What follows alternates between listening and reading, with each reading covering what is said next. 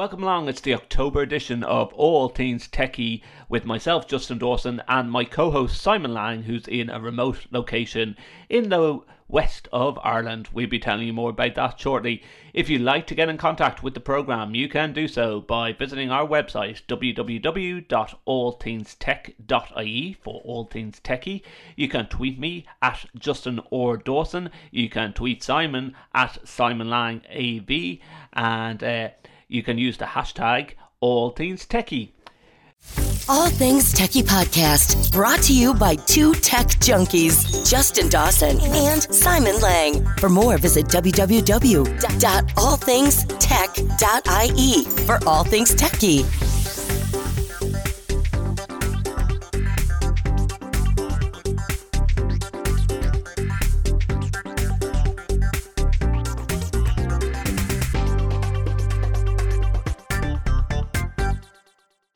Now, we have a great program lined up for you. We will be interviewing the one and only Mad Sound Guy, aka Chuck Espinoza from Avixa. He will be joining us later on in the program.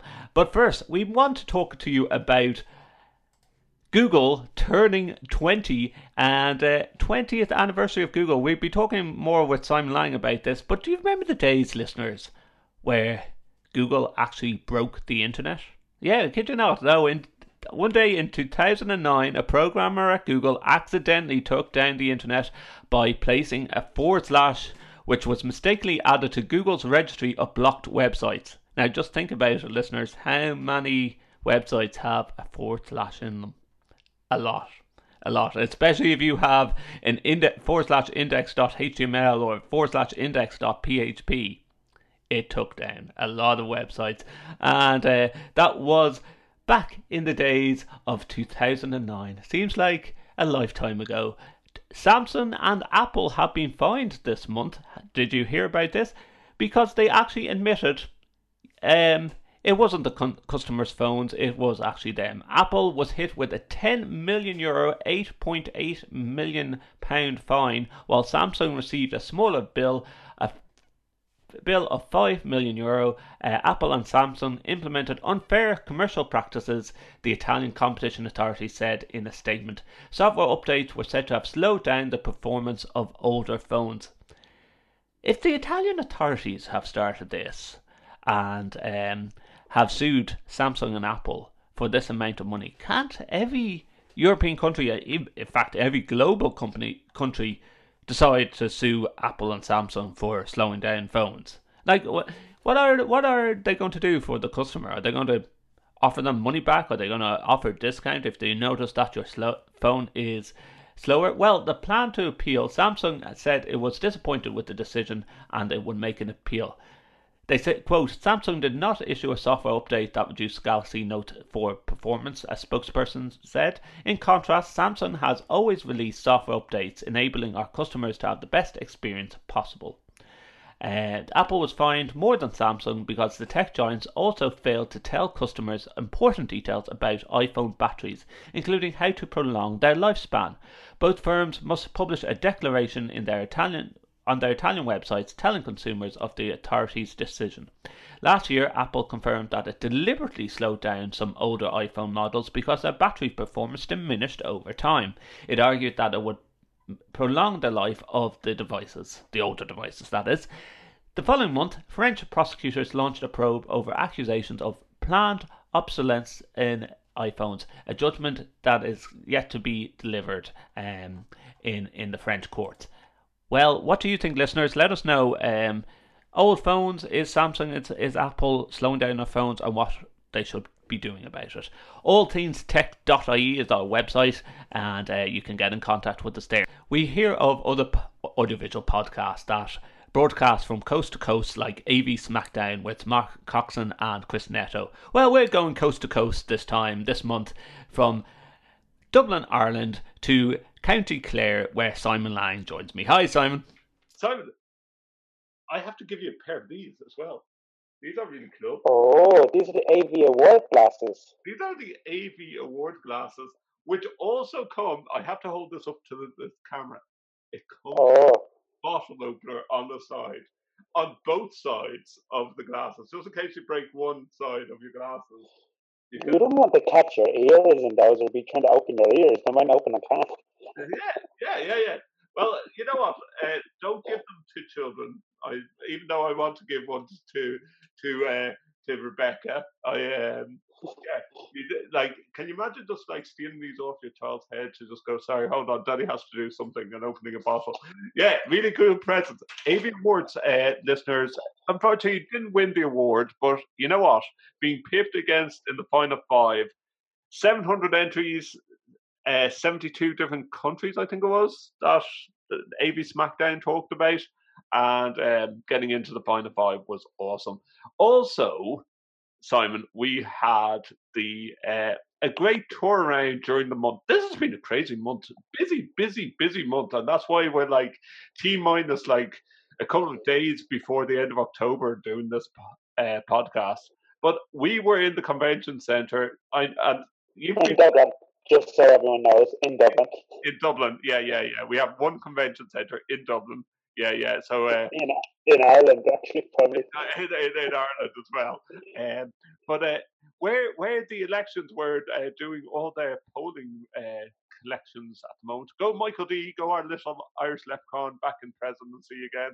But we were in there during the month of October for the Avixa Dublin Roundtable, and we seen a behind the scenes tour of the convention centre, which was pretty awesome, wasn't it?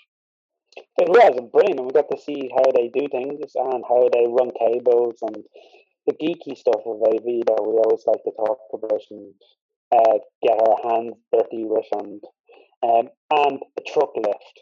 Yeah, I think that just to tell all our listeners, I think this truck lift just absolutely astounded everyone. Like, they just, as soon as they seen the fact that they can fit a full 18-wheeler truck on the bottom floor in the basement and bring it up to the top theater and unload it, it's just the amount of space. Like, I was even joking with some of the Avixa guys and just said, well, could you imagine like a guy just comes in with his couple of pizzas or something on the little hand truck, say, in this big vast open space which like takes up about the width of three the width of an 18-wheeler truck. Yeah. The most massive lift that I've seen ever. And I think we've seen the weight of the actual lift as well. It was a couple of tons. It was like 3 or 4 tons. So we were just trying to equivalent how many people we could actually fit into this lift. Yeah, no, it was humongous, and they use it for all their shows, and even like their car shows, they fill it with a few cars and bring it up to any floor. So they said they've done quite a few car launches on different floors. It doesn't have to even be the ground floor. So it reminds you of some kind of Fast and Furious moment of you driving a car into a car lift and then coming out somewhere else. And I just love it. Like, we know the space between in the basement for the 18-wheeler trucks. I think they must be the most skillful truck drivers to be able to back an 18-wheeler truck into a lift. It's scary enough trying to back up an 18-wheeler truck, but to back it up into a lift that's going to go up 3 stories and then come out on the floor and be able to unload it is something special. Oh yeah, it's amazing what they can do, isn't it? But you know what? I was just thinking then afterwards, like the floors must be really, really well constructed that can hold that weight. Yeah, and when they think about, like, we've seen that place packed for Comic-Con. Think of the amount of thousands of people that are in there. So it's be able to handle all that weight and all the exhibition stands and everything. So it's quite a venue. And as we were always told, the building was built around the AV Tech, where most times we look at installations, it's actually the tech's trying to squeeze into the building. Yeah, you will not see any open cable running across the floor. That's the way we'll look at it. And above head as well. It's so neat, so clean.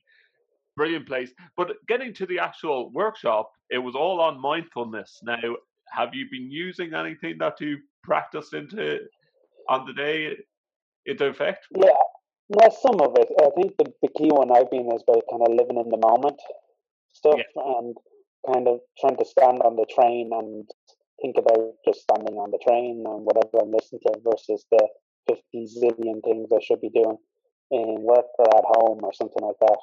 that's true. That's true. And we, like, we have been reflecting that off mic. It is a long bank holiday weekend here in Ireland, so we decided we'd try and get this recorded in the most uh, weirdest type of way to get a podcast out. But you know what? If they get bored listening to us, we have to remind them we have a great guest speaker coming up. The one, the only Chuck Espinoza, Mad Sound Guy, is going to be coming up in this podcast. So they can't fast forward though. We're going to restrain them from fast forwarding this episode. I think we have. Now they can listen to our rambles for a while. Yeah, rambles for a while because the month of October has been so crazy. ISE 2018 is 2018. We've done ISE 2019, come on. 2019. Yeah, with 2019 in Amsterdam. You know what? You're going to be so busy with with training that you're not going to be able to attend. I'm very upset. Now I'm hoping to, but I don't know yet because I do love it, and it's great to kind of catch up on what's going on and to see what's happening on the Crestron stand or wherever. I still registered and got my ticket, so I'm still in hope, but Yes. who knows at this point? Who knows at this point? But hopefully he might. Time might be able to attend. I will be attending. I have actually been asked to present at a flash track with the Vixa. I can't tell you any more apart from the fact that it's going to be 20 minutes of you listening to me, which is shorter than this podcast, which you must be delighted to hear that, listener. You only have to listen to 20 minutes of me should you want to in Amsterdam. Coming up in the program, Windows 10 updates, and this was crazy. We don't like the amount of Windows 10 updates, Simon, but then we don't like it even more when you find out that it's actually deleting some of your old files. I was reading the background on this. This is really weird. It's like it's actually from a previous update. So on a previous update, they kind of made these files as backups, and then it didn't delete them. They're like temporary backups. And then in this update, they decided they were going to delete those temporary backups, but it mixed them up and deleted the actuals and the temporary backups. Something along that line. Yeah, so it was a big mess up in Microsoft's words. Now, I think the world of media sort of went overkill on it. That if it is just the actual files of Microsoft temporary folders and it's deleting that, it's not deleting any of your essential documents. But I actually think it was personal data that they created into a temporary location as part of the backup to ensure just in case you lose it or something like that. But it was still doesn't matter if you're going to lose a music file to a system file. It's still a big deal because people don't like to hear files are being deleted without us knowing. Well, And as its post-mortem problem, they said that issues of data loss were tied with Windows feature called known folder redirection. It's similar to another feature called known folder migration, where known folder known to Windows 10, this is like documents or pictures, is migrated to OneDrive. See, again, I have to actually admit I have never used OneDrive, and I don't want to, for a sense. I just think, okay, this is Windows, this is my operation system, I'd keep it locally and then split up what I need to have on the cloud. Well, I'm a Google person. I use Google Cloud for a lot of stuff. Would you switch to using Google OS for stuff? Google Chrome OS, sorry, Chrome OS.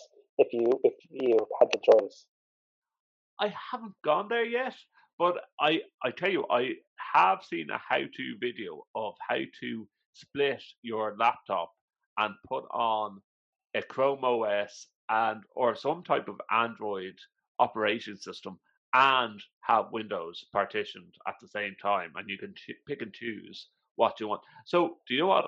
I want to give that a go. I want to do that in the next month or so, and let our listeners. Mm. What about yourself? Have you No, used? I haven't, but it was kind of because I know it's coming up later in one of our topics. We might talk about the Pixel Slate, so which is a Chrome OS system, and that's kind of where my head originally looked into it.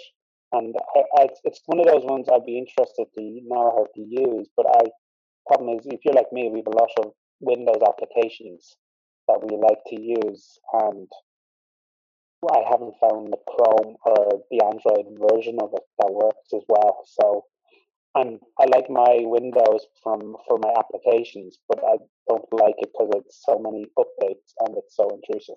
Yeah, and do you know what? I found even the times where I've turned off the Windows updates, somehow or other, at times it gets switched back on. And especially as the two of us provide AV support, which sometimes, actually, a lot of the times overlaps IT.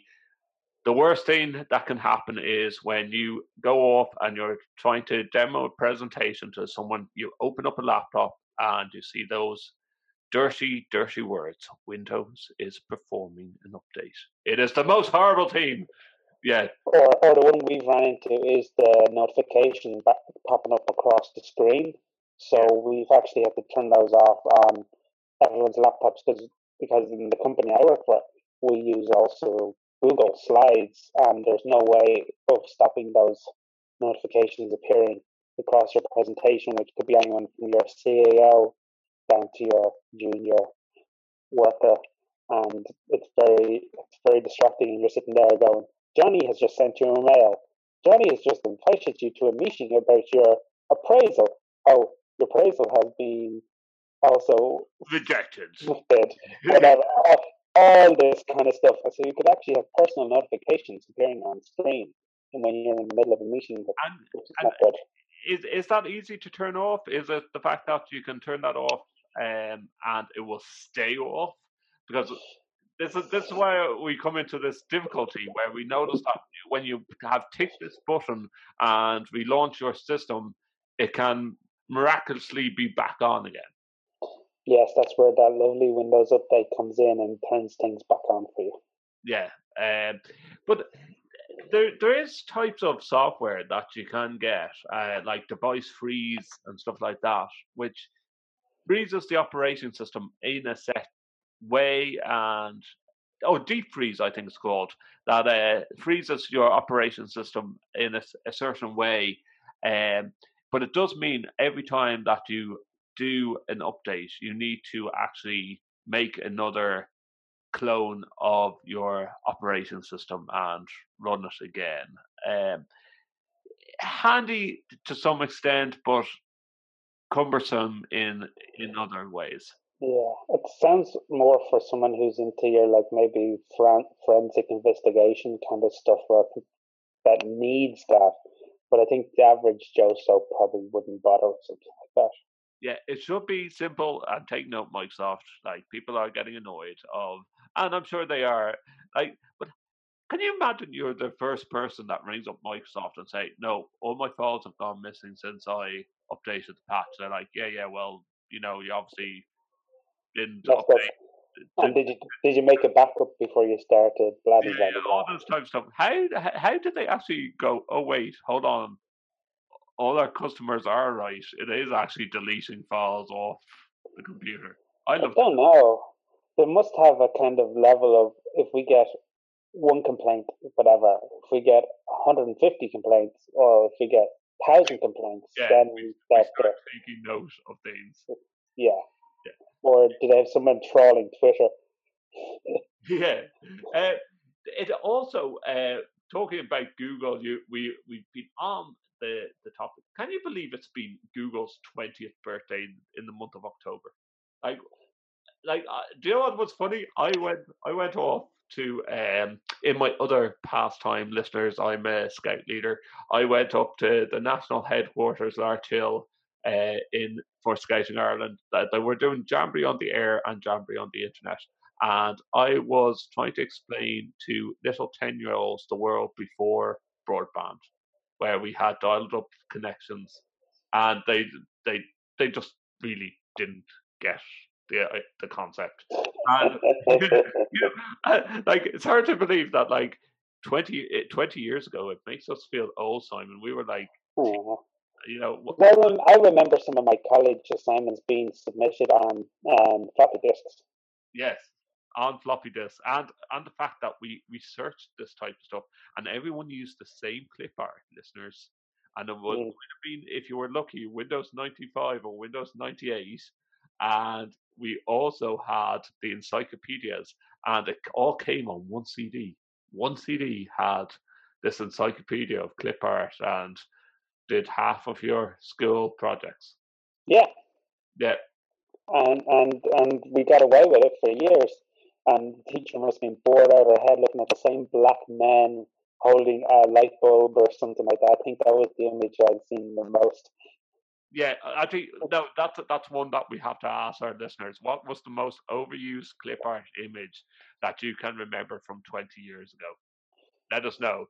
We better give out our email addresses and Twitter handles. It's at Justin or Dawson if you want to get in contact with me. Simon reminded himself of what his Twitter handle was before the program. What is it, Simon?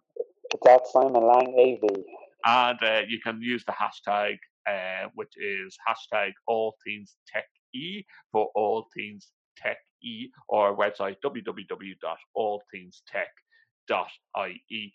Because the Pixel Slate was recently promoted at an event where they were showcasing some of their new hardware coming on, and the Pixel Slate is in the description falls somewhere between the Apple Air or the iPad Pro with a keyboard and the Surface tablet. Yeah. And it's a kind of a middle of the ground, and it's on a Chrome environment with Chrome OS. And it seems to be very slick, and they seem to be pushing for the desktop environment and getting people into that. It's still a mobile device in the sense of it's a tablet, but it also can work as a desktop with a keyboard. Now, is it as big as some of this new iPads that are just like 10-inch, 12-inch, which is just, in my view, it's the size of a tablet. It's getting bigger and bigger, and it's getting ridiculously big. Yeah, like I was looking at an iPad Pro one day in work, and I was like, this is like humongous. It's maybe bigger than my laptops. Even when my laptop's closed, you know, like the screen. How much bigger of a screen do you need next to when we go carrying around a 50-inch screen in your pocket? Well, it's getting to the stage, Simon, that I can't justify a big Surface or any of these devices simply because that you get one and there's hardly any ports on it, and people say, oh, but I want it for traveling. It's like, yeah, but you're going to have to carry all these additional extras to allow you to be able to take your presentation that you probably worked on all the time on the plane and zip it off and put it on a USB key. No, because that's the thing. I actually, there's a guy I work with, and he's at Surface all the time. And it looks really nifty and cool in a meeting when you pop it out and your keyboard's attached to it and you get pencil up and all like that. It is kind of nifty from that point of view, and I do like the way the stand kicks out at the back and all like that. So I do like it from a visual aspect on the go. Like I say, I have a laptop. I think the problem is a laptop has a little bit of robust to it. Yeah. Where I think the Surface is a little bit not quite as robust is probably the word I would use. So with also Google had its problems during the month, even with all their 20th anniversary celebrations. They've cancelled Google Plus. Google Plus is no more, and simply because they found that areas of the site could be manipulated and people could see too much stuff, and it goes in line with the GDPR that it could be a data breach. Now, they didn't say that there was actually any data breach. They just identified it beforehand, I believe. Yeah, and I think like if there was an actual data breach, where we would all have known about it. So I think I think they must have managed to capture it and plug it as such before it became a big deal. And the fact that hardly anyone is using Google Plus. That's what comes into mind, Simon. I don't know how many years Google Plus has been on the go, but it sort of at the time tied in with Facebook when I was looking at the alternatives to Bebo. Do you remember Bebo? Yeah, the alternatives to Bebo, and it seems that like the whole idea of having circles and Google Circles, it really never caught on. Yeah, I think they were trying to be Bebo Facebook. This is their equivalent, and it just was awful because it was still tied into Google Talk, Yes, which was was their first kind of whatever they call it, Hangouts now or Meet or whatever you want to call it now. So it was their first instant chat, I think, yeah, as well. So it was. Yes, they were trying it. It didn't work. So I think they just went a different route and decided leave it there, but don't really develop it. I think it became quite big in business, mm. but even businesses are not going to be interested in it now after this. Well, you know what? It's sort of like it was there for business and networking, and then a big social network for business came on, and that was LinkedIn. And I think LinkedIn just went after the professional market of, Hmm. so I don't think it was ever something that was going to catch on. I think, do you know, I don't think they. Maybe I'm wrong. Maybe I'm wrong. I don't think they invested much into the whole Google Plus. No, I think so. Once they realized they weren't going to capture the market, they just left it there, but didn't really put any major development into it. The Pixel 3 Slate looks or Pixel 3 XL by Google looks absolutely massive. That's their new phone. That's the one they're trying to compete with, like the iPhone Pluses. I think Yeah, it's trying to be that big, like one of my phones in my hand. It's a 8 Plus, so it's somewhere not quite a tablet, but not far off a tablet. yeah. Do you know what? I can't understand yet again. Why are we going bigger and bigger with phones as tablets? You know, bring it back, and the expense as well, listeners of phones. We Yeah, discussed it in previous episodes. and not to cause a controversial issue, but we also notice pockets and clothes are getting smaller, smaller, smaller. So you're getting bigger, bigger phones and smaller, smaller pockets. So we just start making a sort of a phablet bag for your that you wear over your shoulder, like a handbag or something. And like it just brings us back to that Friends episode. It's a man bag. It's not a handbag. It's a man bag. Yeah, and I think that's probably. I did hear a rumor. I don't know if it's true that the bigger phones were actually pointed towards women more because they're handbags. But I don't know if that's true because I think guys like the bigger phones too sometimes for computer gaming. Yeah, but again, it goes down to the root of: are you buying a phone or are you buying a actual gaming device? Hmm. We welcome your comments. To be honest, I can't see myself going from my Samsung S7 until it breaks down, and that does the job for me. Which is funny because I know it jumps way ahead, but I think Samsung S10s were mentioned when it comes to the 5G, which is one of the topics later on. Yeah, now we're talking about internet connections, and you had to even swap your internet connection there and run it off your mobile out in the sticks in County Clare. Whereas I have somewhat a decent internet connection going on here. But Air had its problems during the months, Simon, where they pretty much blamed it on a DNS setting, but it knocked out the whole country. Yeah, I think it was like their DNS server or servers failed or something like that. But it just shows you. I don't know enough about networking to understand a little bit what DNS does, but I guess it must be influential enough to cause this level of disruption. Well, some of the comments that were on media sites was, okay, if it's a DNS setting, surely you had some type of backup system. And to be quite honest, it went to the stage where no one could actually even get through to Air's phone support to find out that there was an issue. They did resolve it very quickly, but people were left confused, going, well, why couldn't they send out a text message across their systems to say that they were having issues?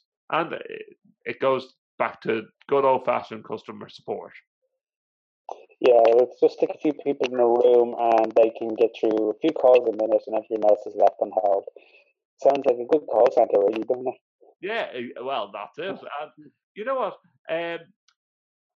We're going to go on to the topic, as you mentioned, of 5G internet connections. But we're still in a world, Simon, where we were told by the ministers that they're going to improve broadband to the rural areas, like down the country, like County Clare and so forth. But it's come down to one network provider, and now it's sort of like there's questions about how unstable that contract and tender is going to be. So are we still back at square one, if not square minus one, trying to? I don't know, because for example, like where I am, there's the issue being is they can get fiber to the I have just forgotten the name. The local place where all the connections come to, and then they're divided out amongst the houses. Okay. I'm going to remember the words somewhere in the middle of this conversation. And but the problem is the connections between there and the houses are so old they're not able to handle the fiber broadband. So that means they now need to redo cablings to every house, every exchange. That's it. Exchange. To every exchange. So. See, I knew it would come there eventually, and so this is the big problem. It's like it's okay for me in a house in Kildare or you in Dublin where we have fiber running through the whole place and right up to your front door. They can give you fiber, but when you're down here and you have to go 3 miles down a laneway just to give some guy fiber, is it worth the money? It should be a given regulation that's put in place. That I know that they try and bring out rules that no house should be under a 10 meg system. Well, you know what? All new houses that are being built should have fiber being brought to it. Like you see Vodafone advertising gigabit broadband. You see a load of gigabit broadbands being advertised. And then we're the only house on the street that can get Virgin Media, for broadband. Or sorry, in the housing estate rather, that can't get Virgin Media broadband. So we have to go with Air or we have to go with Vodafone. Now, and at the fastest speed that I can get into this house is 100 meg. So, which might then interest, because when we were talking about our 5G, I was kind of reading up the techie stuff behind it. So 4G at the moment, theoretically, if you could get max 4G, you're getting 300 megabytes per second. Okay. If you have 5G, they reckon they could get anything up to 1 gig per second, which is what I get at my desk in work. Wow. Okay. So if you think about that, they said it's like more than 10 times the speed. So ideally, if your house is Vodafone running off a Vodafone router with a Vodafone SIM, you should be getting faster broadband than even some of the Virgin providers are at the moment. But I don't know how, that's just theoretically. That changes when you have an aerial in a housing estate which has 100 houses with maybe up to 4 devices per house. Yes. 400 devices. So you can see why you'll never theoretically get your full 5G 1 gig connection. Yeah, and you're not going to get it over the air either. But having said that, Simon, I've been in remote areas of Switzerland and found that my 4G connection was faster than the broadband connection that was going into my room where I was staying. And that, again, Just shows you it depends on, I guess, the infrastructure in the area. we never figured out just how much money the ISE brings into a country, Simon. So when it does move to, and apparently ISE was always talked about as one of these things that was supposed to be a roadshow that would move from country to country across Europe, and now it is going to land in Spain in 2020. Now, so it's the last, or 2021, wasn't it? Yes, 2021. Yes. So in the last couple of years of ISE being in Amsterdam, what are you hoping to see? I think this time I need to step outside the Rye and actually see Amsterdam properly. I've gone from the train station, the plane to the train to the Rye and back again. I have actually, people keep going, how is Amsterdam? Well, I've seen a big convention centre. Yeah, and we never actually explored the canals and all that stuff that you see lovely people taking their Instagrams of all this lovely canals and things and food, and it's like that exists. You hear stories about Amsterdam and what exists in Amsterdam, but we've never actually gone and exploring it and seen what it was like. I actually want to see the Heineken Museum. I want to actually go inside and and see how they make Heineken, just like people like to come to Ireland and see how they make Guinness. But like, joking aside, like, we did go inside the convention centre in Dublin, but we don't have any type of facilities in Ireland that could host such big scale as Integrated Systems Europe. Not No. One of our biggest places called the RDS in Dublin would fit in one hall yes, in the Rye. yeah, exactly. That's the kind of equivalent Dublin has. So So what blows my mind is the location they're going to in Spain is you can fit the Rye into a few halls of that, and it still has space to do another couple of conventions beside it. yeah, in other words, I'm hoping they're going to give free segues in the first year of it going to Barcelona. Now, there's the fact that there's travelators in the new place, so that says how big it is. Like, I can just imagine the two of us going around in Barcelona and we're on a travelator, and like something that attracts our attention that we're going to have to be jumping off the travelator mid mid mid flight or mid Mm. journey, or those type of videos that we've seen before, Simon, where people are in the airport and they're ready to be cycling on bikes and they're humans just lying down and cycling and Going nowhere. going nowhere. Yeah. I think that's what we'll have to do. But I think, like you were asking, like what else would I like to see? Like there's things I haven't seen. I see. I've never gone near the drone zone or that part of it, AR and the VR stuff, and some parts I don't really have a need for my job. But and then exploring the audio area, I've literally ran to the companies that I need to see at Sound Desk and walked away again. I haven't actually gone and looked around. And I think this year, if I was, or 2019, if I was going, it was more of a personal interest than work related.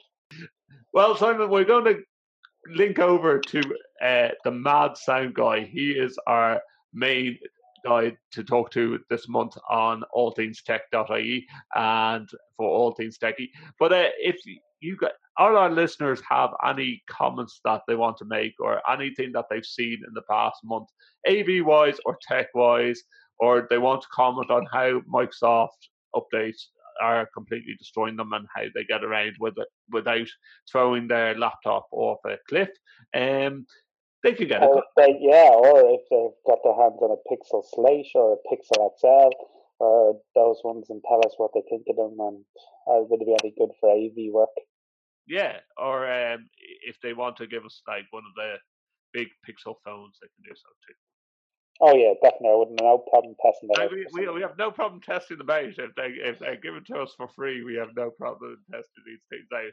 So from the sticks of County Clare, where We love his backdrops. Simon's backdrop there, very white background, and yeah, and big windows. Big manor house, me. I'm living it up. I can guarantee that Simon's like in his boxers under the big turf fire in the corner here, and that he's heating himself up before having his glass of vodka and coke. I wish.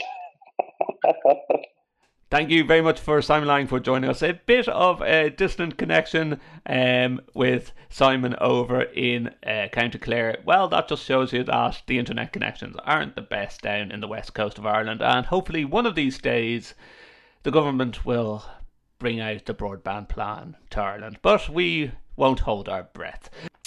Earlier in the month, the Mad Sound Guy, aka Chuck Espinoza from Avixa, gave some of his time up to talk to me about how he got involved in AV. This was a fantastic interview to have with the Mad Sound Guy, Chuck, and have a listen.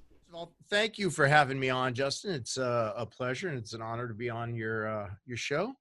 I'll jump right in. So I am Chuck Espinoza, the Mad Sound Guy. I am a senior staff instructor here at Avixa. And the way I got into this, it's kind of the crooked road. When I was in high school, I was a musician, and that was the thing that I liked to do. And as well as being a musician, I wanted to be a on-the-road musician. So I took a bit of advice from somebody that said, if you want to do it, do it. So I went on the road. I joined at a very young age. I joined the Musicians Union. I was 15 and a performing musician in the union. I was I put in for a spot to do cable rolling and just basic, stagehand stuff at 15. Couldn't do a lot because I was still underage, but I did what I could, and I learned a lot in the summers. Went on tours and whatnot, and learned the proper way to roll a cable. Learned what that cable plugs into, and that was step one. Mm-hmm. When I left high school, I was not going to college. I was very poor, and my family was a lot of military people, and the big thing was join the military. And it was also the time of Desert Shield and Desert Storm. So there was always that calling of, your father was in the military, your grandfather was in the military, your uncles were in the military. It's a thing to do. So I did. And what I didn't know was when you get there, they ask you a bunch of questions and they keep you up real late. In the Marine Corps, they really try and run you through the paces. And they asked me if I played an instrument, and I said yes.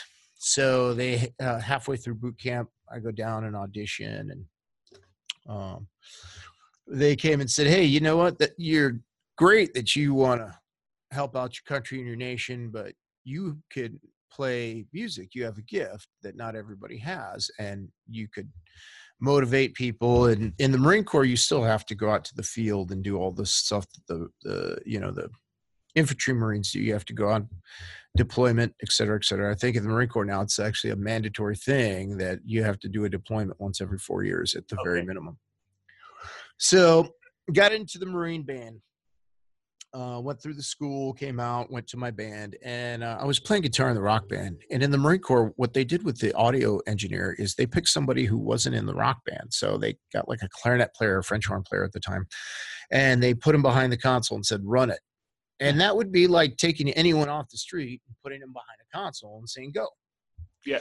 And not only that, Chuck, we know as AV folk, you get a clarinet player behind a mixing desk. They don't know how to balance out the bass drum or something like that on a mixing desk.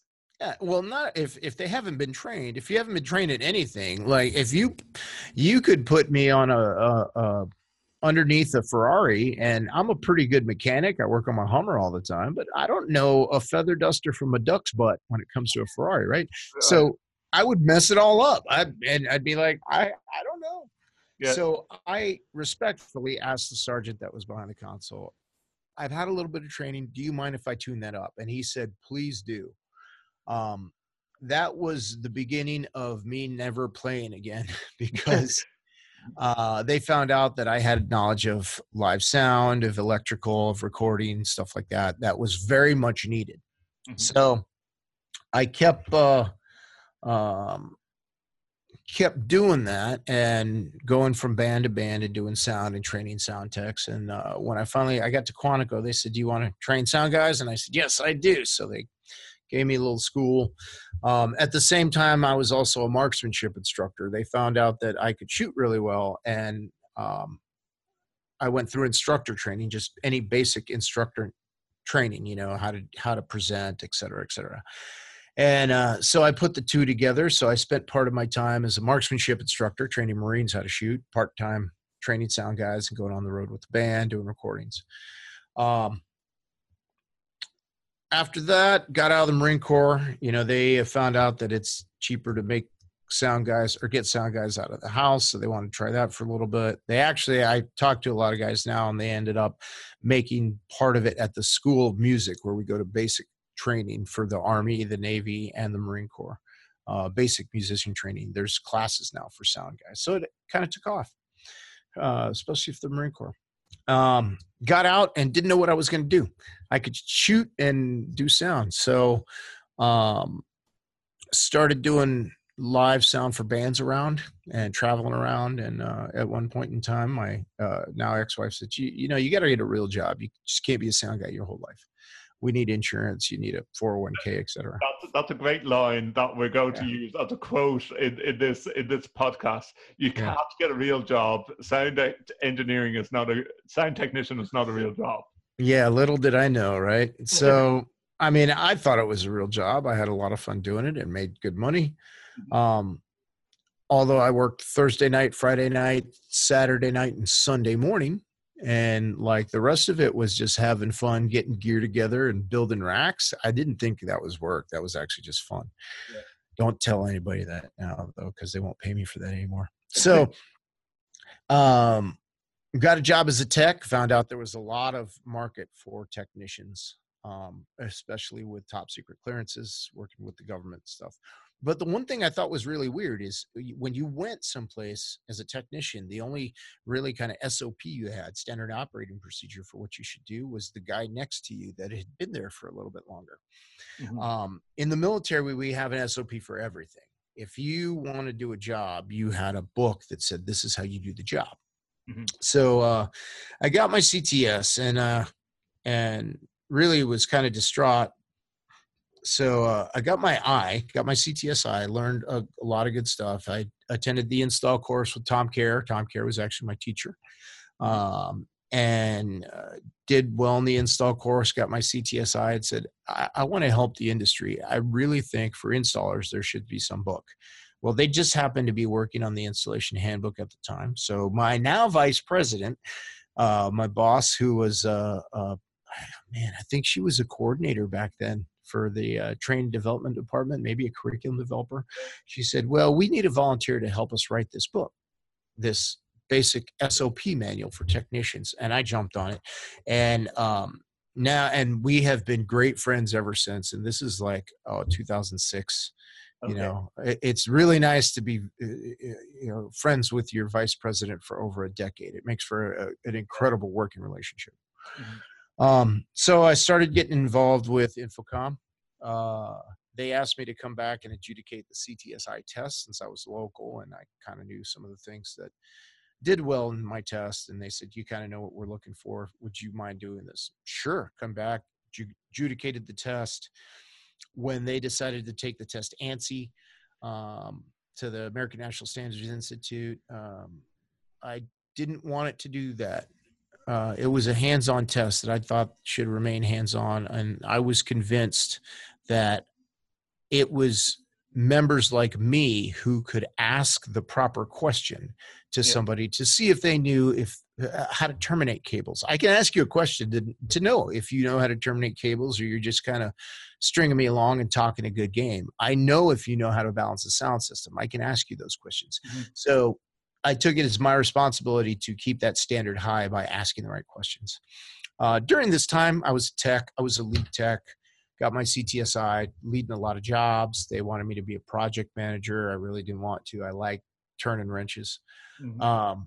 I got my CTSD on the one promise that they wouldn't keep me in the office and still let me go to the field. So I started doing a lot of QA stuff, got my CQT, ISFC, like leveled up on my journey.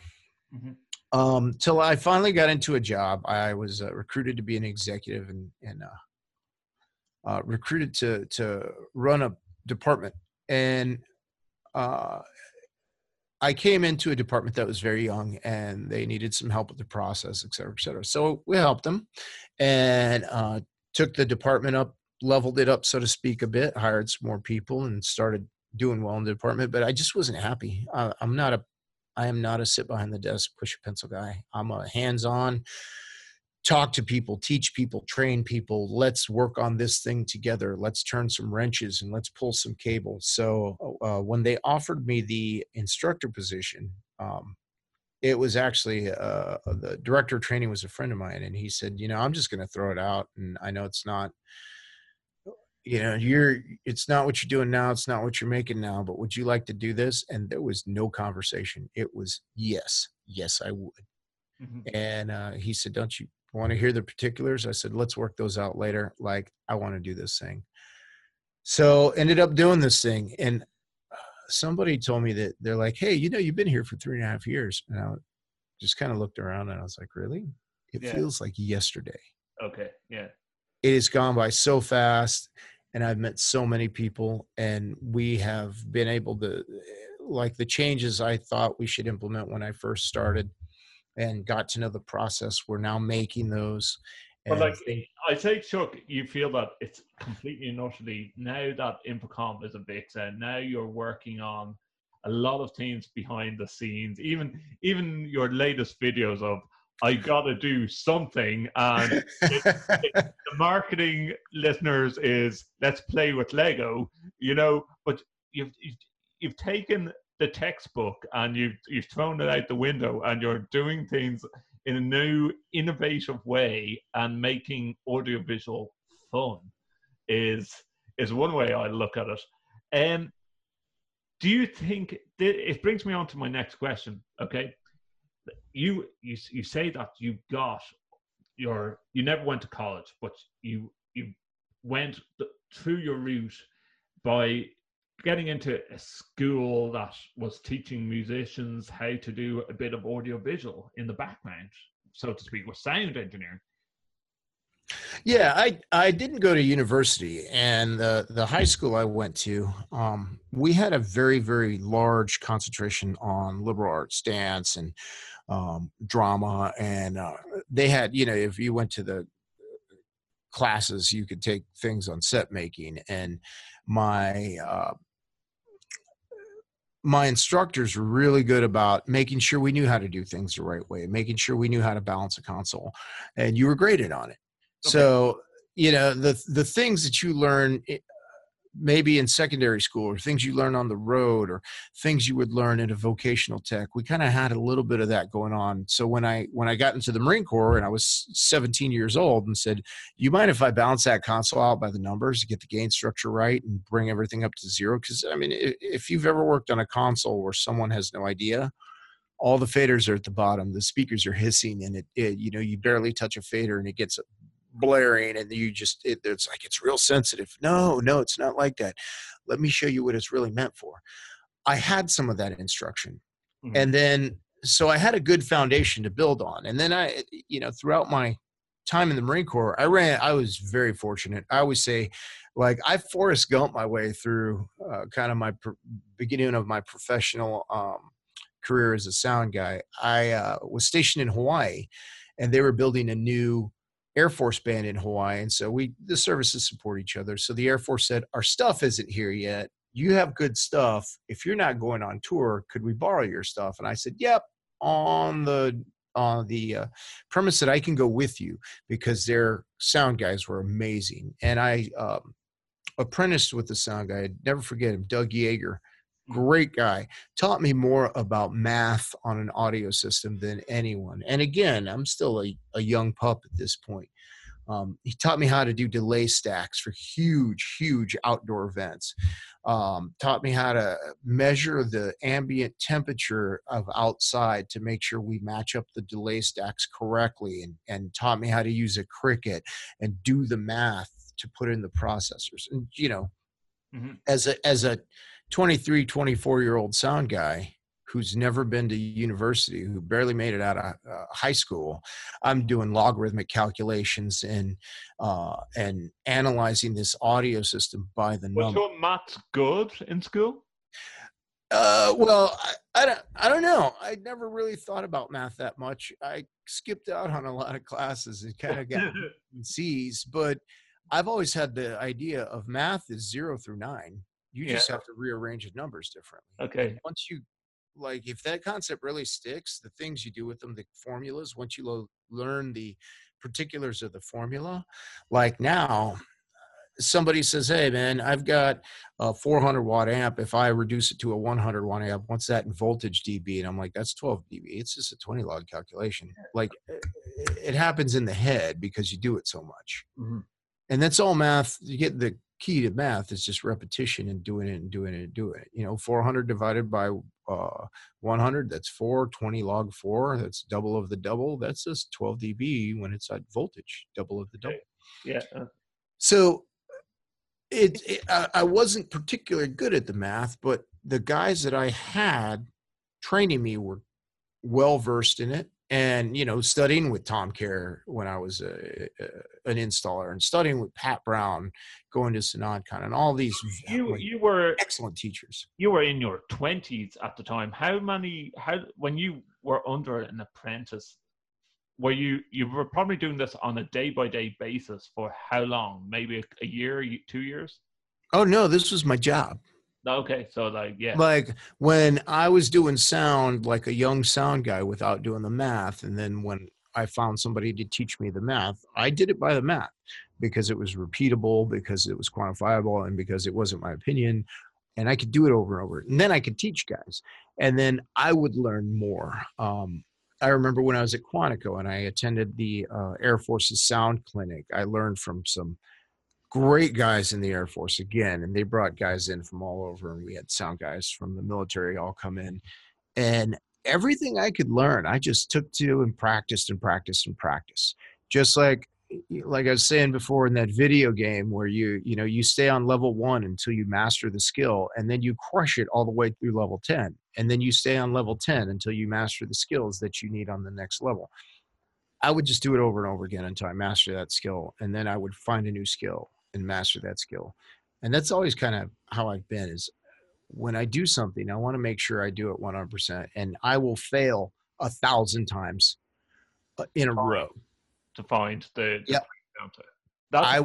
I am not afraid of failing. I think that's the thing that builds you up, is learning from those mistakes and doing it until you get it right, and then you can get it right twice.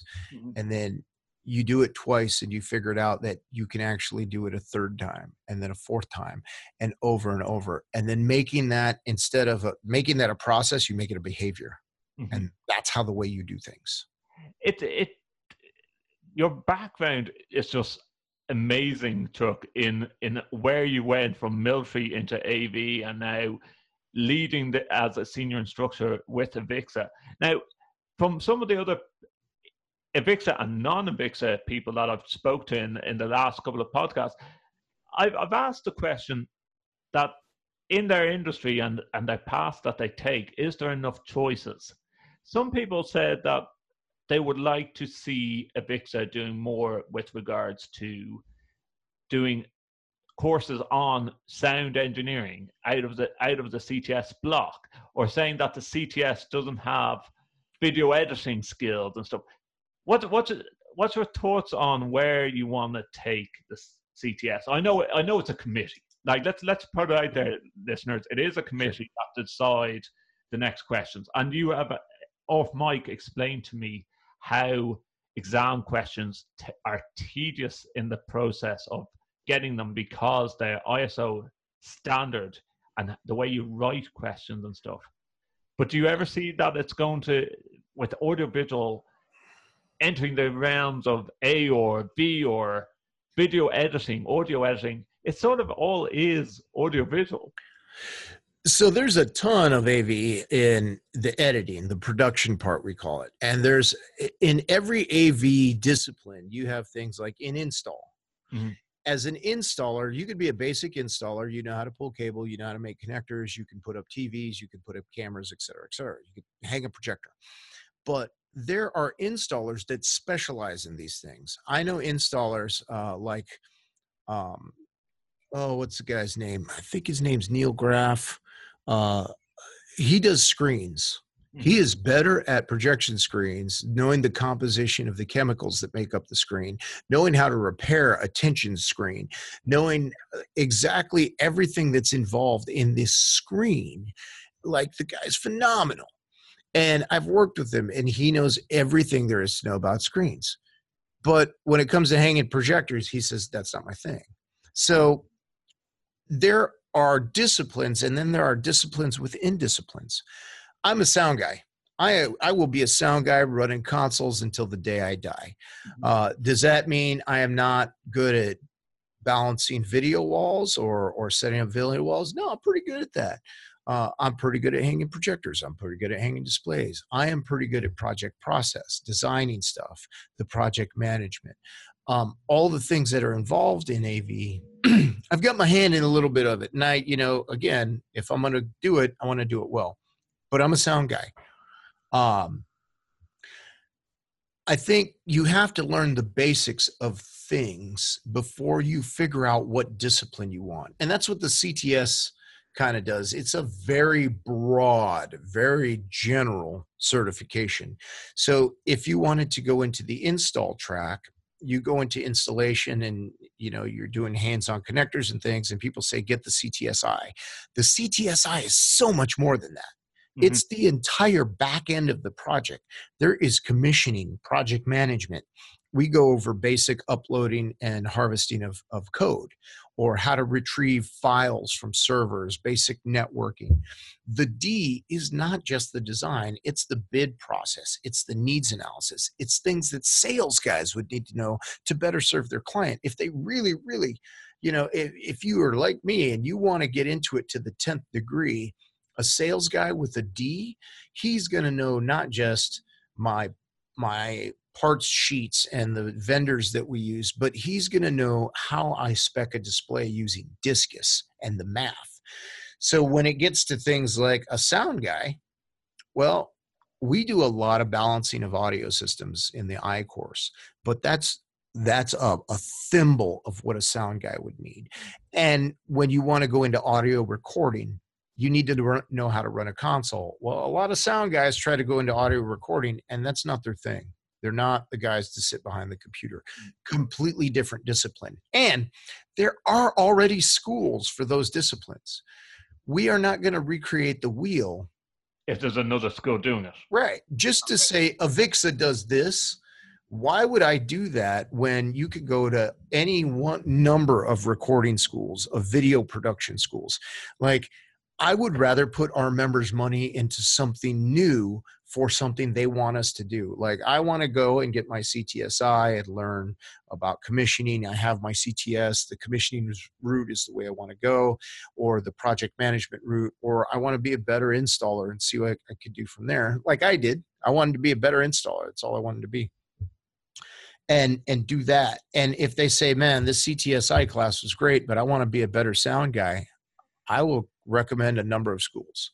Okay. I've already said one, and I will say it again. Like, one of the best instructors I've ever had was Pat Brown, SynodCon. I don't know if I get in trouble for jocking SynodCon, but you know what? It's a great school. Okay. They do something totally different from us, mm-hmm. and they do it extremely well. So I would tell them, you know what? If you want to go to a sound school, go to a sound school. If you need to learn about the overall AV industry, we got you. Okay. If you want to learn about what makes the stuff go from the time design says we're done with our concept and we want to make it construction, go into the I. Yeah. Okay. So yeah, like, we're not going to. And that's an interesting way of pitching what Avixa is all about. If you were to say to a young 18-year-old pup that's just after finishing high school and thinking, I want to. Some people have answered this question, Chuck, and said, "Don't do it." If they want to enter the audiovisual realm, where would you tell them to start off? If you were looking back on Chuck Espinoza just finishing high school at 18 years of age, where would you say to start off if your parents didn't push you into the military? Well, my parents didn't push me. It was my idea. Okay. Totally my mom hated the idea. My father died when I was young, so he really didn't have a say. Young 18-year-old kid. So I've done this a lot. I got a lot of 18-year-old kids that came to me and said, I don't know what to do. And I actually looked for them because I know there's a lot of kids that were like me that maybe they didn't want to go to the military, but they weren't going to college. Like I could be working at a automotive garage right now. I would be the best mechanic you would ever imagine if I was doing it because I'd want to know everything about the cars. If a young 18-year-old kid came to me and said, I want to be an AV, I would say, get in the truck. Let's go. And I'm going to show you what AV is all about. So become an apprentice to and carry the gear. Yep. Do the hard work. The best AV technicians, engineers, designers, sales guys, the guys that I know that are, you open up Twitter and you see people posting things that are just prolific about these AV postings. And there's a lot of CTSI, CTSDs. There's some people who have no credential whatsoever, and they're still amazing. They started off, loading boxes. They started off pulling cables. They started off not even pulling the cables. They started off loading the cables into the truck and riding along with the truck and unloading and watching other people pull cable. Mm-hmm. I don't care if you have the knowledge. That's my job, to give you the knowledge. All I need is the character and the work ethic. And if you say you want to be the best at what you do, I will teach you. And there's a lot of other AV people in this industry that will teach you. And if you say, I want to learn how to be the best whatever person, I want to learn how to hang projectors better than anyone else, I want to learn how to sell AV solutions or provide AV solutions better than anyone, you know what? Find a great sales guy. Go to the show or ask around. And there are phenomenal account managers and relationship builders there. If you want to find great designers, get online.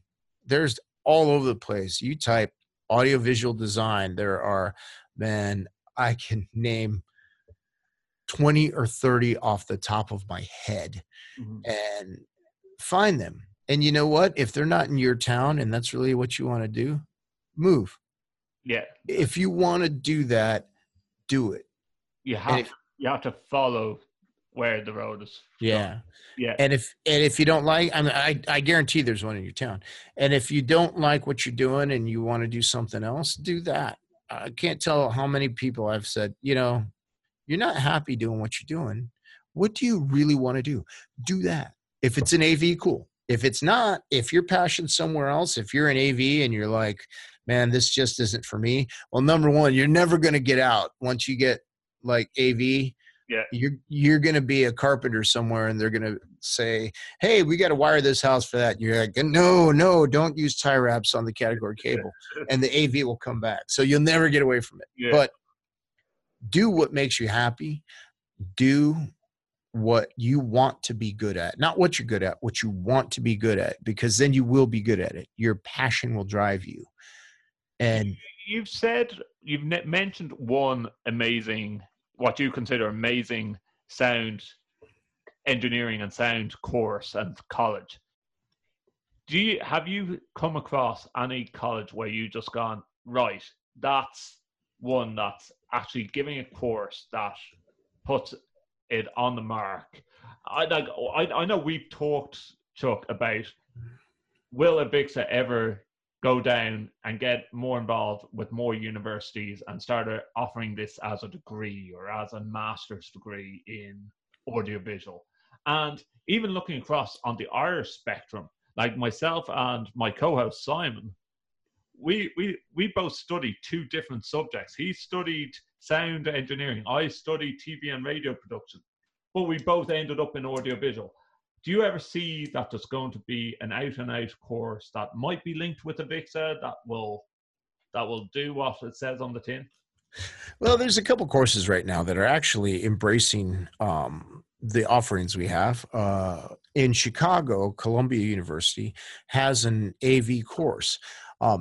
As far as I know, there's no straight up like bachelor's degree in audio video, but there are some associate's degrees. You get degrees from Full Sail and from some of the other 2-year unis. We are working with Columbia. They do actually use a lot of our curriculum.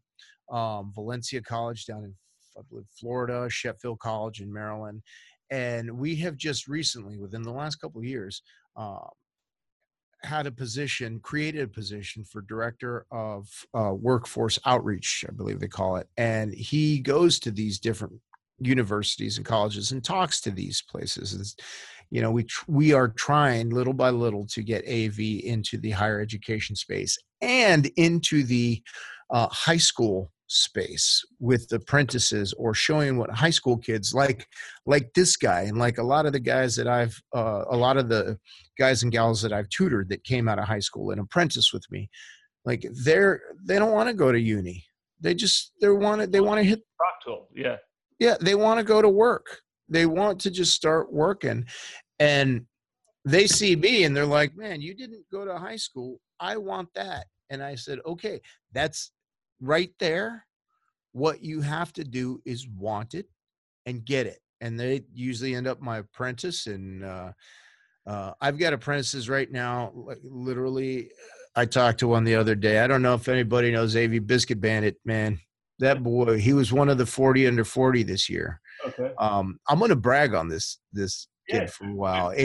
AV Biscuit Bandit came to me when he was 17 years old, apprenticed with me for a couple of years, and he learned it the hard way, like the real hard way. He went to the school of hard knocks and experience, and now AV Biscuit Bandit, Caleb, is he's a high-level service technician for a company here, and I mean, this dude bought his own house a couple of years ago at like 23 years old. Bought his own house. He has a very high government clearance, and he's got a career, and he's been working on manufacturer certifications. He's studying for his eye. Like, he's got his head screwed on straight, man. It brings me on to that question, Chuck. How important is manufacturer certification when you're trying to level up, as you call it, and get involved in the audiovisual industry? Should you be doing that alongside the likes of your CTS and your CTSI? Well, yeah. I mean, that's a tool. All these certifications are tools in your toolbox. If you work with a specific manufacturer and they have stuff that technical stuff that you need to know about their equipment, it's not the certification, it's the knowledge. You go to these cert courses and you get the cert at the end, it's the knowledge. And if you let that cert lapse, or if you let that cert, just the knowledge, fall by the wayside, the cert's useless. Like, I've told a lot of people this, I really don't care about the certs. I care about the knowledge. If you're a CTS XYZ, but you just don't study anymore, and you do your, 1 or 2 courses every 3 years to get your RUs, and you just kind of do things your own way, and you're not studying about the new technologies, like, your knowledge is going to the wayside. Your certs are useless. Mm-hmm. It's the knowledge. But most of these guys that get these things, they know by the time you get them, they're like, oh man, my quest for knowledge led me to this goal. I have to have the next quest. Mm-hmm. And during that time, you build up more certs. I wasn't like a cert hunter. I didn't try getting certs just for the glory of getting certs. I wanted the knowledge, mm-hmm. and I still do. And that's another thing I try to impress on all my apprentices, all students of AV community. Get the knowledge, man. You get the knowledge. Knowledge is power. Share it. Share that knowledge with everybody. Share it with the AV community. If somebody has a problem and you have that solution, share it with them. And I don't care if it's a competitor, share it with them. We're all one community. Yeah. I think you've hit a nail on the head there, Chuck. If you try and keep the knowledge to yourself, you're just limiting yourself out of the realms of the AV community. Yeah. There's a Pat Brown again. I'm gonna talk about Pat Brown because he's one of my favorite instructors ever in the entire world. He told me something one time that I will never forget, and I tell this to a lot of people. We talked about synergy, and he gave me this analogy. He said, synergy, think about it like this. If I have $1 and you have $1, and I give you my dollar or a pound where you're at, right? There's a little exchange rate goes on. But if I give you my dollar, you would walk away with $2. Mm-hmm. If you gave me your dollar and I had my dollar, I would walk away with $2. But the person that didn't have any dollars isn't better off. They're actually worse. But synergy is great because if I have an idea and you have an idea and I give you my idea and you give me your idea, we walk away with 2 ideas. Mm-hmm. And if everybody had that same mindset, like we would be so much more proficient, so much better as a community if we exchanged our ideas. Like I'll tell everybody, Justin and I were sitting here talking for like an hour prior to this podcast. Good old friends having good old just talking, and like if we had a couple cold ones, it would be perfect. That's why I love when Chuck is back in Ireland. Well, I don't see this guy enough. You know, I and you talk about apprentices. I think, Chuck, if you were to open up on Facebook or social media after this show and say, hey guys, I'm opening up an apprentices to come and work with Chuck, it'd be like opening up the golden ticket for Willy Wonka Chocolate Factory. I mean, I know so many people that want to work with you. I want to work with them too. I really do. That's why I come to Ireland. That's why I come to UK, because I don't look at the class as me teaching a group of people. I truly look at it as we're sharing time and ideas. Mm-hmm. I just have a roadmap full of ideas that I want to talk about. And I really do learn as much from the class as they do from me. And that's what makes a great instructor. I'm gonna throw some funny questions to close off this podcast, Chuck. You know, I'm gonna just say the one time where you went into where we call it the poo hits the fan. What has been a moment in your audiovisual life where you just went, oh crap, I'm hitting a brick wall here. I don't know how to fix this, and I have a load of people looking at me. Oh man, there's been so many of them. There has been literally hundreds, maybe even thousands of times when it hit the fan and somebody looks at me, and be it my project or somebody else's project. And those are the moments when the rubber meets the road. Those are the moments when your training takes over, just like in the military, when it hits the fan, your training takes over. And the only way you can come up with the solution is having a mastery of concept. Mm-hmm. So if I can if I can get these 6 different concepts and jam them together for a solution, that's what I'm going to do. But if I don't have the mastery of those concepts, you can't make that solution, or an effective solution. You make a bad solution. And you know what? If it really hits the fan that bad, if something just, the ball got dropped and it is just there and it's your fault, you take it. You just say, you know what? My bad. And then you fix it. Mm-hmm. And that's, again, one of those, like, you're playing the video game and your character's getting smashed and you died, you respawn. Well, you know what? You just learned a valuable lesson. Don't do it again. Don't, well, no, I'm going to do it again because I want to know how to beat it. Yeah. I want to figure out what other tools I need. I want to figure out what other skills I need. I used to debate with a guy who's very deep in Bixby, Peter Coleman, good friend of mine now. We are both very passionate about our things. But back in the early of the AV industry, we used to do a lot of things that Big C didn't like, or it was not really in conjunction with what they consider best practice, putting, connectors on the ends of cable, just pulling them through the wall instead of making punch down blocks. And Peter and I got into a big heated argument one time over the phone, and because I did it like an AV guy. And once I finally learned why they did it that way, for bandwidth, for crosstalk, testing everything, certifying everything, and not just putting an 8P8C end, or RJ45 as we call it, end on a piece of cable coming out of the wall point to point. Once I realized what it was for, like, I ate crow, and I found Peter at ISE, and this is what made us great friends, is I found him at ISE and said, hey dude, I'm wrong. Like, I own it, and I will tell AV people why this is supposed to happen this way. Like, I get it. I get you. You knew more information and you were trying to press it on me. And that's a key thing, Chuck. It's admitting that, like, you're not the master of anything. No matter how much you do, everyone makes mistakes. Okay, what has been an absolute stomach rolling funny moment in your life with AV support? AV support. Oh, there's been tons of them. Looking at it from both places, from the customer or from the person that actually provided the support. Like, as a customer, I've walked into places where the AV support guy is sitting in the back playing video games, and like there's feedback going on, and clients are like beating on the starfish, and the guy's just got his headphones on, and I walk into a room because I just heard feedback and I was in another group, and I'm like, you want me to help you with that? And I literally walked over to the guy, popped one of his earbuds out, and he looked up and everybody was looking at him, and I'm like, you might want to fix that. And there was feedback and static, and like people were yelling, and he had no clue.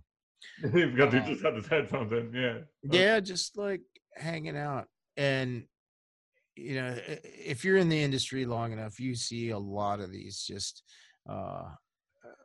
both ways, things that make your stomach drop, things that make you just want to laugh and laugh and laugh. And it's just that's what they call experience after a while, right? Bad judgment makes hard lessons, and hard lessons makes good experience, and good experience makes better judgment. Mm-hmm. Now, if you had one final message to, like you say, the 18-year-old or the young person thinking of entering into audiovisual, what would you give? It doesn't matter what you do in AV, in anything in life. Give it your all. Do it to the best of your ability. If you're going to shovel poop in a horse stable, be the best poop shoveler there is. If you're going to clean toilets, be the best toilet cleaner. If you're going to build rocket ships, be the best rocket ship builder there is. Mm-hmm. Bricklayer, cement pourer, carpenter. Study, and not just brag on the things you did. Figure out what you could do better every single day, because we have a short lifetime on this earth. So if you're going to do something, do it to the best of your ability. And that includes, if you're going to be a good husband, if you're going to be a good father, if you're going to be a good policeman, do it. Mm-hmm. And there's going to be times when you're going to have to be a father and a husband and a worker all at the same time. You know what? Give your all. Give 100% to everything, because your kids will remember the 5 minutes that you spent with them giving 100%. And your wife will remember the 2 hours that you spent with her giving 100%. And your job will remember this, however much time you spent giving 100%. Mm-hmm. And if you go to any one of those and give them 20, they will remember that too. Mm-hmm. So no matter what you do in life, wherever you go, whatever you do, treat it like it's your last day on earth. Treat it like there is no tomorrow, and give it everything you possibly got. Rise, grind, repeat. Lovely. Love that type of quote. Chuck, as always, I've taken up a lot of your time when you are absolutely crunching videos in the background for Avixa, and getting back to it. Any secret information of what's to come with Avixa that you can share with our listeners? Or Oh man, I have so much secret information. The first thing I'll tell you is it's a secret. It's a secret. Yeah, but we were talking off mic. All I can say, guys, is you need to get on board and start doing some of these online courses if you want to be involved with the audiovisual industry. I might be biased because I'm heavily involved with Avixa myself, but you know, if you're going to learn and you're going to train up, Avixa is the place. As a global industry, Avixa is the place to start. So I can't wait to see you at ISE. Yeah. Oh yeah, man. I'm so looking forward to ISE. And we're going to be making appearances a bunch of other places. We got a bunch of other classes going on. We're going to be up in the UK, I think before ISE. If you are interested, or if you just don't know where to go, look me up on Twitter at Mad Sound Guy, on Facebook at Mad Sound Guy, on LinkedIn, Chuck Espinoza. And from time to time, you do the AV Profs podcast when you get time to sit in the room Yeah. and do a podcast and talk some AV tech as well. But on rare occasions, I have to add. Yeah. The AV Pros podcast went away for a little while. It might come back. It might not. It depends on how many times Marcus and I end up going to Europe. It's kind of hard to do a podcast when you're always on a plane.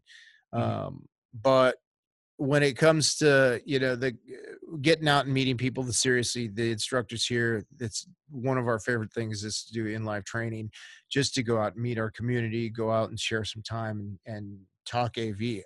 I get paid to talk to people about AV. Seriously, it is the best job. It's like doing this right now, this podcast, but I get paid for it. Yeah, I love that. And I just spent like 2 hours away from my family, so. But I love talking to this guy, Chuck. As always, thank you so much. If you're over in England, you've got to tell me when you're over in England. I'll try and find some way of getting across or something like that. I will let you know if I'm coming across the pond at any point in time. I will definitely let you know. And everybody can find us at Avixa, and find me at Mad Sound Guy and AV Prof. So listeners, that's all we have time for this episode of All Things Techie. Thank you for tuning in to our October edition. Don't forget, we have special editions of the podcast that we are calling, whether it be episode 4A, 4B, 4C. These are just individual interviews that we've had with audiovisual folk who told me how they got involved in audiovisual. And if you like to listen back to them, you can find them on iTunes and on our website, allthingstech.ie, for All Things Techie. Until the November edition, we won't be telling you who we have as a special guest yet. It's going to be a big surprise. Stay tuned. Thank you for tuning in, and we'll see you very soon. All Things Techie Podcast, brought to you by two tech junkies, Justin Dawson and Simon Lang. For more, visit www.allthingstech.ie for All Things Techie.